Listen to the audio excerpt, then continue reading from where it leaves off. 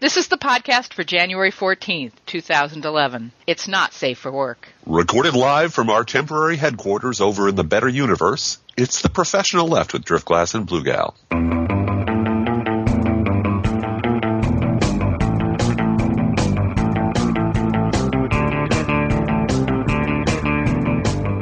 Happy anniversary to us. Yay. Anniversary to... everybody sing now. Yeah, 5 billion angels high-fiving us. Yeah. Thank you, Liz Lemon, for your telegram. You. Right. We're 1 year old. This is our 1 year ago this week. Mm-hmm. We got on Skype and recorded something. Yes. And posted it to our blogs. Yes.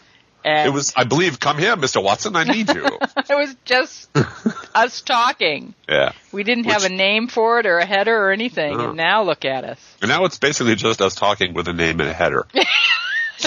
which is very cool. I mean, I'm still very happy doing this at least once a week. Yeah.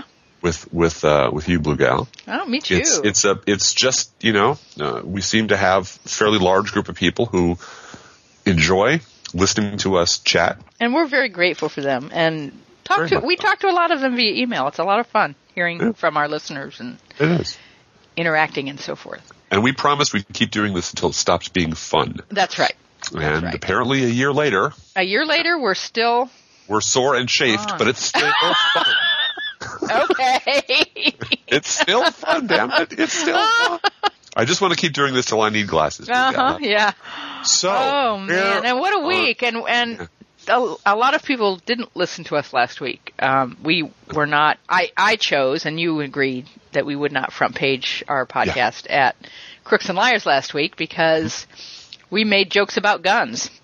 We did. And then Saturday morning, the tragedy occurred. And I don't know about you, Driftglass, but I kept my television off after I found out about it. I have small children in the house, and I didn't want endless tape running, which is the way it is in this 24-hour news cycle of, the tape with the gurney.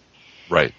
And I've already seen it 4 or 5 times anyway with having the television off most of the time. That, there's nothing they put in the background except, this the aftermath. Not a developing story. Right, the aftermath. And it's just really harmful to my own mental energy to see that over and over again. It doesn't really add anything to the understanding or my ability to contribute anything to world thought on that score to see that over and over again.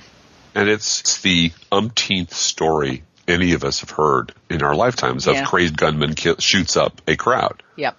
And everyone knows how that story goes. Yeah, that's right. That's right. And there's been a lot of analysis, and we're not going to, I think, sit and point fingers and lots of blame and maybe we are. Well, but I do think the big problem, I've said this on my blog, and I'd like to talk about this, is simply the fact that the GOP has a gun problem. Always has.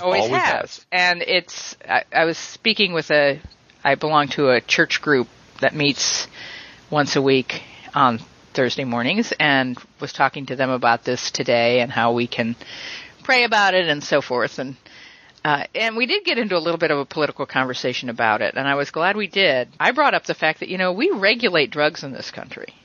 Mm-hmm. And there's a big difference between the regulations that we put on over-the-counter medications and prescription medications and heroin and meth. Yeah. And people make those distinctions and don't have a problem with it. Mm-hmm. But because we have the largest lobbying organization in the country right now is the NRA. They surpassed AARP a couple years ago. Yeah. And they're much more highly focused. Well, but they're focused. One agenda only. Yeah, but they're focused on increasing their own ability and power and budgets by saying, the argument is every gun is sacred. Right. Every single gun is every single clip sacred. And every single bullet. Well, every single firearm. Yeah. Let's face it. Not to get into a Second Amendment debate, but when the Second Amendment was written, the country was full of British soldiers. Yeah. It was precarious times. That's why you have laws about quartering soldiers in your home in the Constitution. Mm-hmm. Mm-hmm. And that's why you have the well-organized or well-ordered militia as part of the Second Amendment, which is the part that, nobody takes seriously anymore because I got my fucking gun. Right. But the average gun, if you're a strict constructionist, which I understand the teabaggers tend to be, then you're in favor of everybody being able to own a single-shot, smooth-bore musket. Yes, because that's what a firearm was. That broke down often, took a minute to load, and was horribly inaccurate. But guns now, the average person can go to a Walmart or at least to a gun show and buy an arsenal sufficient to sink a warship from 1776. And if you load up on shotguns and automatic weapons, you could blow a wooden warship. You could sink one out of the water. Now, nobody in their right minds in 1776 thought the average citizen should have enough firepower to sink a battleship. Right. But that's where we've come to. We've come to a place where the average, right-wing gun owner thinks that they have a right to own a grenade launcher. Because in their backyard. In their backyard. And they've been convinced of that by the NRA. And let's be really clear about that. I grew up, and I want to say this, make this personal note. I grew up in Pennsyltucky, as a lot of our listeners have called it. Western Pennsylvania, very rural. In my high school, we got the first day of buck season and the first day of doe season off as school holidays. Mm-hmm. Those were days off for the staff, the students, everybody, because there were so many people that took off for the woods and went deer hunting. Mm-hmm. And the movie The Deer Hunter is right from that area, by the way. The amount of responsibility for guns and training your kid to properly use a weapon and keep it clean and keep it locked and keep it, safe, and to be safe with your gun, with your rifle, was really tantamount to any other aspect of that experience. It was really important. Safety was really important. Mm-hmm. So I don't have a problem per se. I know there are animal rights activists that have a problem with hunting and that a lot of people find it distasteful and so forth. As far as that being a hobby that does not impact my life and is, if people are safe about it, you can't be arguing that is somehow, harmful to society, so to speak. And yet we make this argument, or the NRA makes this argument, that, a Glock is the same. And it isn't. And it isn't. Period. That's it. And yet the NRA, has a budget of over $200 million a year. Well, and one little piece of history, I know people talked a little bit about Al Gore and the assault weapons ban. Yeah. But one little piece of political history that's been lost in the mists of time that I pulled off of an NRA site, the NRA legislative site from 2004 that was celebrating the defeat of those gun-grabbing liberals and the rollback of the assault weapons ban. They were dancing on the grave of the assault weapons ban by quoting from Bill Clinton's biography. Wow. And I clipped just a little bit of it here, but Bill Clinton, this is something that we don't remember, that Bill Clinton and leading Democrats believed that one of the key reasons they lost so badly in 94 was the assault weapons ban. Mm-hmm. And Clinton said, and I'm just going to read a little bit here, just before the House vote on the crime bill, Speaker Tom Foley and Majority Leader Dick Gephardt made a last-ditch appeal to me to remove the assault weapons ban from the bill. They argued that many Democrats who represented closely divided districts had already defied the NRA once on the Brady bill vote. They said if we made them walk the plank again on the assault weapons ban, the overall bill might not pass, and that if it did, many Democrats who voted for it would not survive the election in November. And he goes on to say that the NRA would beat a lot of Democrats by terrifying gun owners. Foley, Gephardt, and Brooks were right, and I was wrong. The price would be heavy casualties among its defenders. Mm-hmm. And Clinton, no fool, said, look, and the net result was they passed a watered-down assault weapons ban that had an expiration date, just like the tax bill. That had an expiration date, and that expired, and that rolled back, and no Democrat in their right mind is going to take on the NRA because the NRA will crush them. And that's the question that I want to bring up with you, Driftglass, which is, is this a problem that we as Americans even want to fix?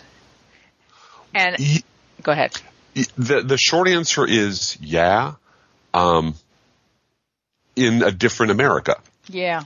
In a different America where rhetoric is dialed way the fuck down, and where the idea of a reasonable discussion about the responsibilities of gun ownership can be had without somebody pouring, unlimited amounts of money into a campaign to call me a gun-grabbing Nazi who wants to disarm America in advance of the great socialist takeover. Then yes, we could have that conversation. It would be a very reasonable conversation to have. We're already embarrassing ourselves in front of the rest of the civilized world when it comes to healthcare, education, industrial policy, and gun ownership. Yep. Except about 30, 40 million Americans don't give a shit about that. Yeah. They're very happy to be proudly ignorant little fuckwads living in their ignorance, waving their guns around and talking about USA, USA. Yeah. They have no idea about history. They have no idea about the rest of the world, and they don't give a shit. Now, in an America where one political party doesn't completely depend on those people for their votes, then we could have this conversation easily. We could find a reasonable middle ground, but we don't live in that country. We live in this country. And in this country, you cannot begin a conversation about reasonable gun ownership without being buried by these people. I know. And that's the problem. That is a distinct, unique American Republican conservative problem. And the other problem is that, let's face it, all the other crap that the Republican Party destroyed in this country, destroying the economy, destroying the military, destroying our foreign policy, wiping out our surplus. We spent the last 2 years trying to fix that stuff. We've been busy. We beat up on Barack Obama pretty good for the stuff that he doesn't do that we wish he would do, and I think rightly so. I think that's entirely fair. But if you look down the list of all the crap we've just had to clean up from the GOP smashing this country to bits over the last 8 years, or really over the last 30 years, just to get us back to a place where the economy is not about to implode, anybody want to go take on the NRA now? Well, and what, something that Barack Obama's done since he was inaugurated, he's appointed a chair ahead of alcohol, tobacco, and firearms, and Congress hasn't approved it yet. So there is no leadership in that branch of law enforcement. No. Because politics. And well, how many Republicans campaign with an assault weapon in their hands? How many times have we seen Well, there's Sarah a couple Palin of them are now saying we're going to be armed now because of what happened to Gabby Jeffers. We're going to, be deputized by the FBI. And there's a couple of them out there who've said, no, more guns and amp it up. It's just insane. Everybody take a drink now. Because Robert Heinlein, in a couple of his stories, made the point of gun ownership gives weak, stupid people a false sense of power and pride. He said you're much better off if you're going to go after an enemy, go after him barehanded, because then you get sneaky. Because then all of your senses are extended outward. In combat, when taking on someone, that false sense of power that any idiot can get by holding a gun is the most dangerous thing around. Yeah. And that's that false sense of power.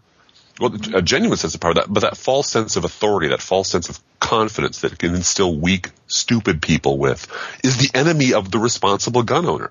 Yeah, exactly. That's precisely the thing. You don't want weak-minded, stupid, arrogant, lazy people who are carrying a chip on their shoulder, walking around with weapons. Yeah, because it makes you, exactly. Anyway, it makes your case impossible to make. I didn't mean to interrupt you.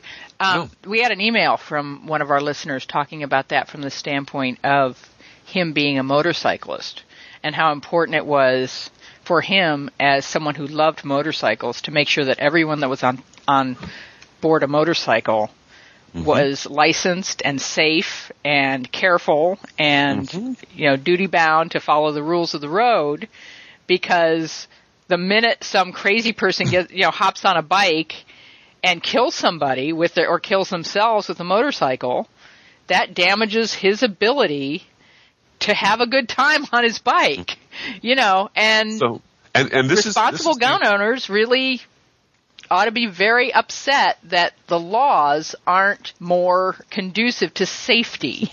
And if irrational, angry, ignorant, hateful people were apportioned equally across the political spectrum, we wouldn't have this problem. Right. Well, and it wouldn't be, there wouldn't be one side of the political spectrum feeling incredibly defensive this week and scrubbing their websites.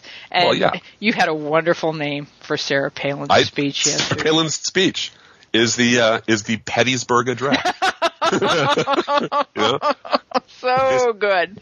And I saw President Obama's speech yesterday, as I'm sure virtually everyone else in America did or should have. And there's nothing to add to it. It was a brilliant speech. It was well given. It was beautifully constructed from a writer's point of view.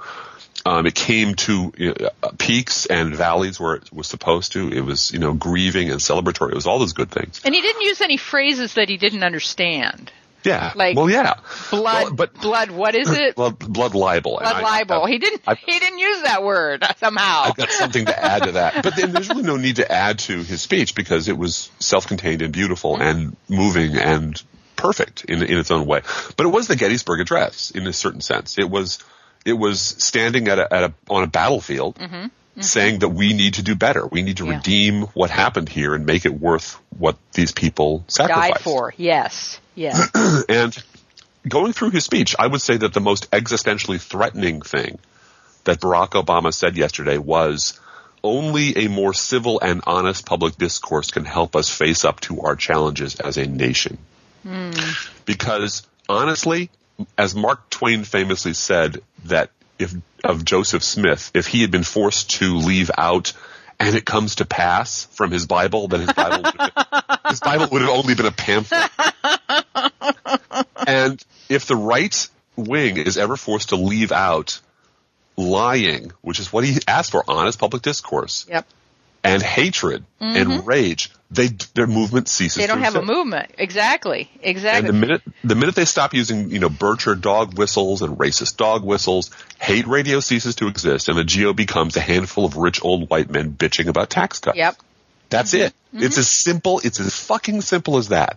Without the right-wing crazies on hate radio and in the Christopathic churches, they don't have anything. There's nothing left of the right except for those people and this little thin shell of legislative folks on top. And that's why they can't go back, because there's nothing left of the right. There's nothing that, they've taken the skin and bones of Abraham Lincoln and dressed up, Jefferson Davis and the Klan in that skin, and they're dancing around in his remains. Yeah. And it's obscene.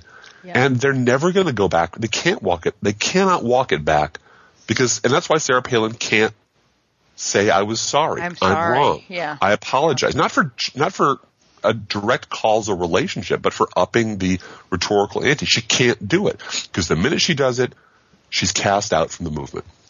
Well, and I started a hashtag on Twitter this week, which really took off, called "Both Sides Don't." Yeah, it really did take off. It really did take off. Both sides don't have to scrub their websites after a 9-year-old is shot. They don't have to do that.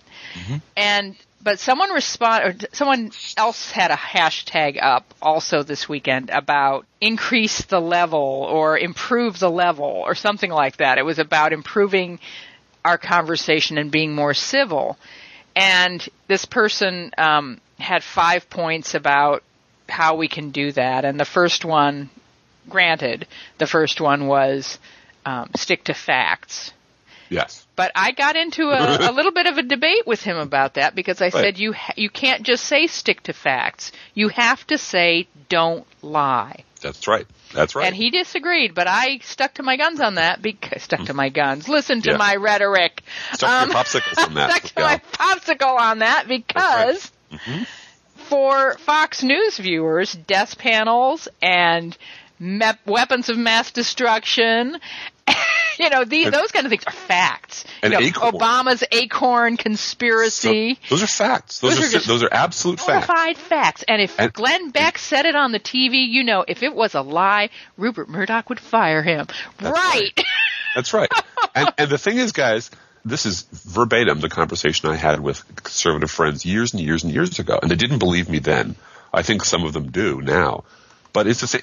They really believe this stuff. Yeah. They're not pretending. They're not. Oh, no, they'll pass a lie detector. Is this true? Yes, it is. Really believe, and they really believe it because the voices in their head say it's true.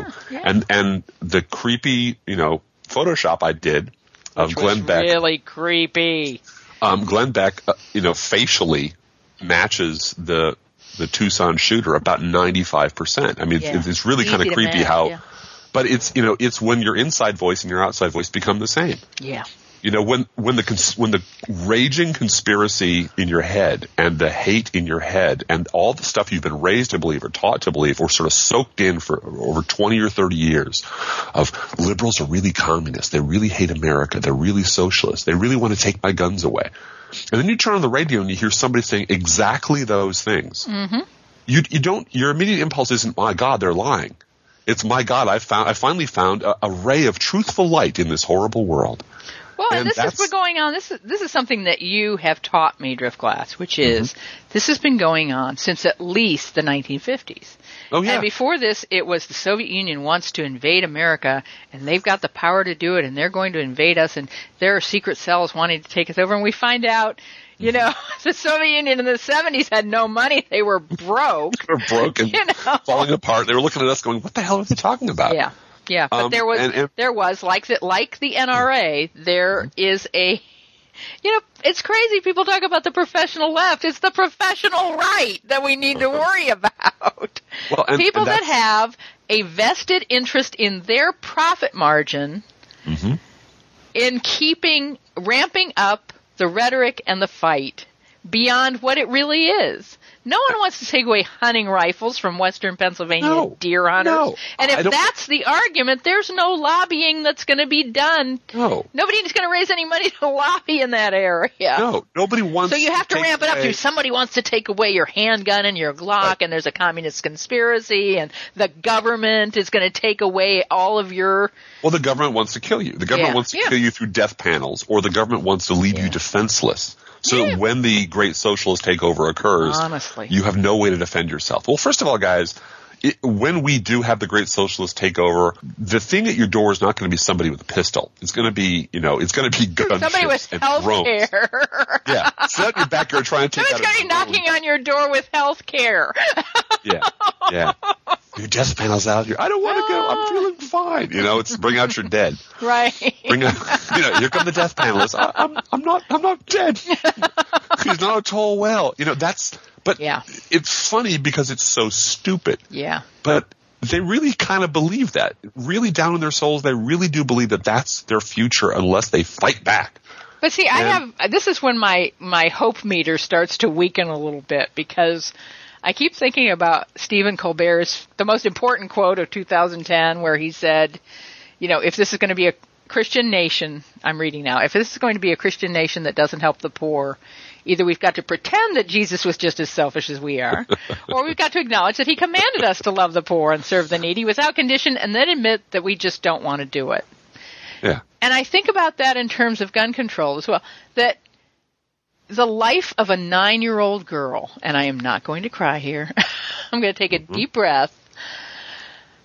Well, and that's life of a 9-year-old girl. I think we're both all cried out, frankly. Yeah, I know. I am. I know, Sunday it was hard. It was even hard to just get up and go to church. I was so depressed, but I'm glad I did because as I sat there praying for my enemies, I realized, I do have compassion for the mental illness that is the paranoia that leads to this craziness. I don't have sympathy for those people that take advantage of that insanity for their own personal profit. And as yours truly put up yesterday or the day before, responsible people don't leave guns or paranoid eliminationist ideologies laying around for mentally ill people to pick up and play with. Exactly. But getting back to Stephen Colbert, this idea of this 9-year-old girl's life being the price we pay for a free society where anybody can buy a gun. And that really does seem to be, I'm willing to make that sacrifice provided the NRA won't target my district. And and I'll lose my House seat. Really? Yeah. That's where we're at. Yes, we are. Yeah, and yes, we are. And that makes me feel really sad and depressed. Well, I will say this, that the people who say that, or people who think that, the legislators who think that, don't think that for no reason. No, it's realistic. They know that they will walk out on that limb and it will be sawed off behind them. Yep. And their good works will be for nothing. Yeah. And the other 10 things they want to accomplish will never get done because the NRA will have crushed them and put in some, right-wing yapper in their place. Yeah. So it is in a sense a coldly rational calculation in some cases. In some cases it's just cowardice. Yeah. In some cases it really is, but it ignores the problem, and the problem is the voter. Yeah. The problem are the people who believe this stuff and who take action either by going to Tea Party rallies and waving their guns around. Sending checks to the NRA. Or voting for people, or screaming about death panels, or demanding, birth certificates. Yep. Re-electing Michelle Bachmann after she says, I want Minnesotans to be armed and dangerous. Really?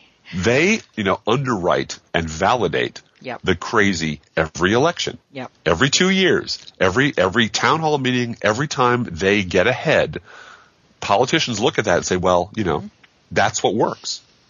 That's what will get me elected, and that's what will move me forward. And I know we're running a little short on time, so if you don't mind, I'd like to explain briefly why the blood libel. Yeah, and I just want to add that before you do that the one thing that does give me hope is the fact that what I have seen in this particular instance, stronger than in past instances, is law enforcement coming forward. That's true. Law enforcement and district attorneys and mayors coming forward and saying, and particularly some district attorneys, I believe, have come forward and said, I know it doesn't make any difference to the families who've lost people to gun violence, but it's a lot easier to get these people behind bars if there's a weapons charge in addition to whatever else I'm trying to prove. Mm-hmm. And getting them off the street is really important. And then Sheriff Dupnick, the Arizona sheriff who, said this hate radio is part of the problem. Mm-hmm. And I admire his courage, and a lot of mayors as well have something to say about this. Yeah, and because they're right in the thick of it. They're right in the thick of it, and that gives me hope that I think there is some greater courage coming forward in those areas. So you want to talk about blood libel? Well, I just want to talk about it for one hot minute, and that's that. It's not just it was Sarah Palin's Gettysburg Address, and it wasn't just an anti-Semitic and really obscene thing to compare yourself to. My suffering, I forget where I read it the other day, we Jews would like to apologize for centuries of comparing our suffering to poor Sarah Palin. Poor Sarah, poor with her reality show and her unlimited access to television and her millions of dollars from crazy people. Poor Sarah. But it unintentionally, I think, because she has no idea what the hell she's talking about, and her speechwriters clearly have no idea, that blood libel was the perfect metaphor for, in a sense, for what the right is doing. Because the blood libel, which, for those of you who don't know, was the lie that Jews use the blood of Christians to make Christian children. Christian children. That was not just a lie that came out of nowhere. That was the result of literally a century of escalating lies. And what happened was this was during the 11 or 1200s. It didn't just pop out of nowhere. And this is what's really important to understand, that the Catholic Church at that time and since then has had a really schizophrenic relationship with the Jews.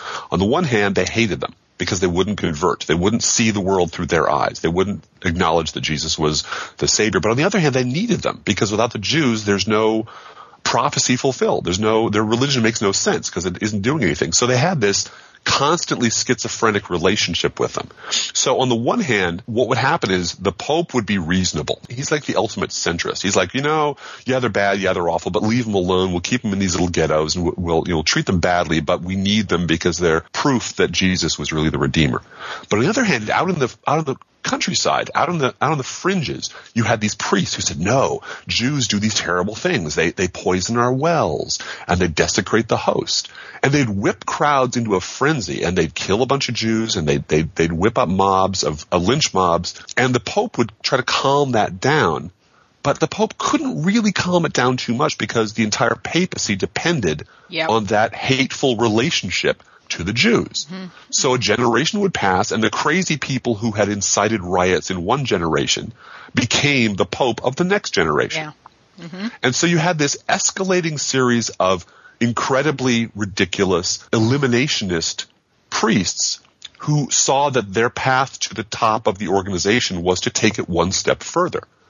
And that is the history of the conservative movement in this country. Exactly. It is, they see that the way you get your own television show, or the way you get to the top of the Republican Party, or the way in Rush Limbaugh's case you get the entire party kissing your ass every time they step out of line, they have to go on Rush to apologize. The way you win in conservative politics is to out-crazy the last guy. Mm-hmm. And the responsible centrists like David Brooks wish they'd stop doing that. Because it's dangerous and it's crazy and it has destroyed conservatism in America. But the truth of the matter is that he needs that movement to justify his existence. Yep. So he can't come out and just say, well, the problem with this country are conservatives. The conservative movement has lost its fucking mind. He has to, say, well, if only both sides weren't so unreasonable. And it is that constant upward spiral, that constant upping of the ante that has made Michelle Bachmann's career, made Sharon Engel's career, made Sarah Palin's career, Rush Limbaugh, Glenn Beck, Savage, Hannity, all of them depend on getting crazier every day. And the poor bastards who fall behind, like Bill O'Reilly, have to, oh my God, they've gotten out ahead of me. He has to then come out and start ranting about Killer the Baby Killer. Yep. So the blood libel was not an anomaly. It was the natural end product of a process of vicious eliminationist rhetoric that got crazier and crazier because the authority at the middle sanctioned it, because they let it happen. Thank you for bringing that up. That really is enlightening. Mm-hmm. And that I heard a lot of people talking about the history of that particular phrase, but I didn't hear anybody on radio or television explain how it got that way. Yeah. And it got that way because the central authority needed the rage and the hatred and the passion to control and extract money from their illiterate masses in exactly the same way that the conservative movement needs its angry eliminationist rhetoric to extract votes and money from its illiterate masses. And it's never going to stop until it gets really violent, blood in the streets violent, or until someone on the right says enough already and disavows these people. And that's not going to happen because they need them to win elections. Win elections and make money. Mm-hmm. Yeah. And that's what scares the hell out of me. Yeah. Is that we never seem to learn this lesson until you have a president standing at Gettysburg talking about tragedy. Yeah. Is that where we want to end? Do we want to end there? Well, no. I'd like to say that my president kicked ass. Mm-hmm. He stood up and gave a beautiful, uplifting, gracious, generous, kind speech. Yeah. I got into it with someone else on Twitter last night about that, though, because after the speech, I thought it was a great speech. And after the speech, someone came on Twitter and said, this is the president we elected in 2008, and we really need to support him and work hard for his reelection, and yada, yada, yada. And I thought to myself, I think during that speech, he settled the issue as to whether anyone's going to run a primary against him. Forget that. Well, he also settled the issue of whether or not words can move people. And exactly. Words can move people for good as well as evil. Hello?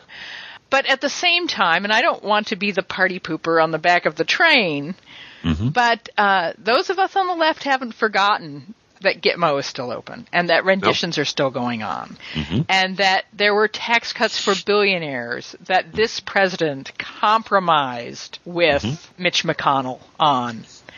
And we haven't forgotten those things, and Mr. President, it was a great speech. Your feet are still to the fire from us. And, that's the thing. Maybe that is the appropriate place to leave this at, which is it is possible for a grown-up to Yes. at once entertain the idea that President Obama gave one grand speech for the ages yesterday that did everything it was supposed to do. It was, as I said, gracious and uplifting and kind and generous and was exactly the right thing to say at exactly the right time. And that you screwed up on Afghanistan, you screwed up on Gitmo, and we're not going to let you forget the promises you made, and we're going to hold your feet to the fire. Yes. Because he works for us. He's a civil servant. And it's perfectly reasonable to say that some things you do very well and we really appreciate, and some things you do very poorly or need a lot of work on, and we're going to bitch about that.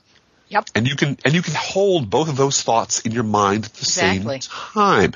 You know, like I said, who's able to do those complex thinking games, Blue Gal? Grown-ups. Grown-ups are capable of doing that. Yes. Children who believe, well, he's a corporate scum and he's this, he's that. You know, he's done nothing good ever under any circumstances, and I reject you, are just as petulant and childish and that's simple-minded as the people who say, "Oh no, and he's the second coming." Although, frankly, I don't know any liberals who think that. I don't know any liberals who think he's the one. Well, I think there's a lot of people for whom politics is a part-time gig. Yeah. Who really can't hold or don't seem to want to hold more than 1,000% enthusiasm or none. And this is the real world. We're not in that better universe where presidents are perfect. I'll tell you, Blue Gal, if there were a decent, reasonable, fiscally prudent, socially liberal Republican running for mayor of the city of Chicago, he or she might very well have my vote. Yeah.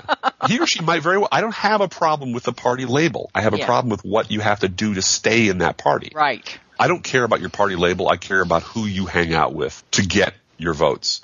Yeah. And as long as the Republican Party is on the same bus with the Birchers and the racists and the Klansmen and the lunatics, you're never going to get my vote, ever. I don't care what Barack Obama does. I don't care how compromised he is. He is light years better than Sarah Palin any day. And that's the lesson we learned this week. Yes. Really? If your choice is between these two, you're going to shrug your shoulders and vote for Nader? Really? Okay, we'll go with that. Good luck with that. Yeah. That's a show.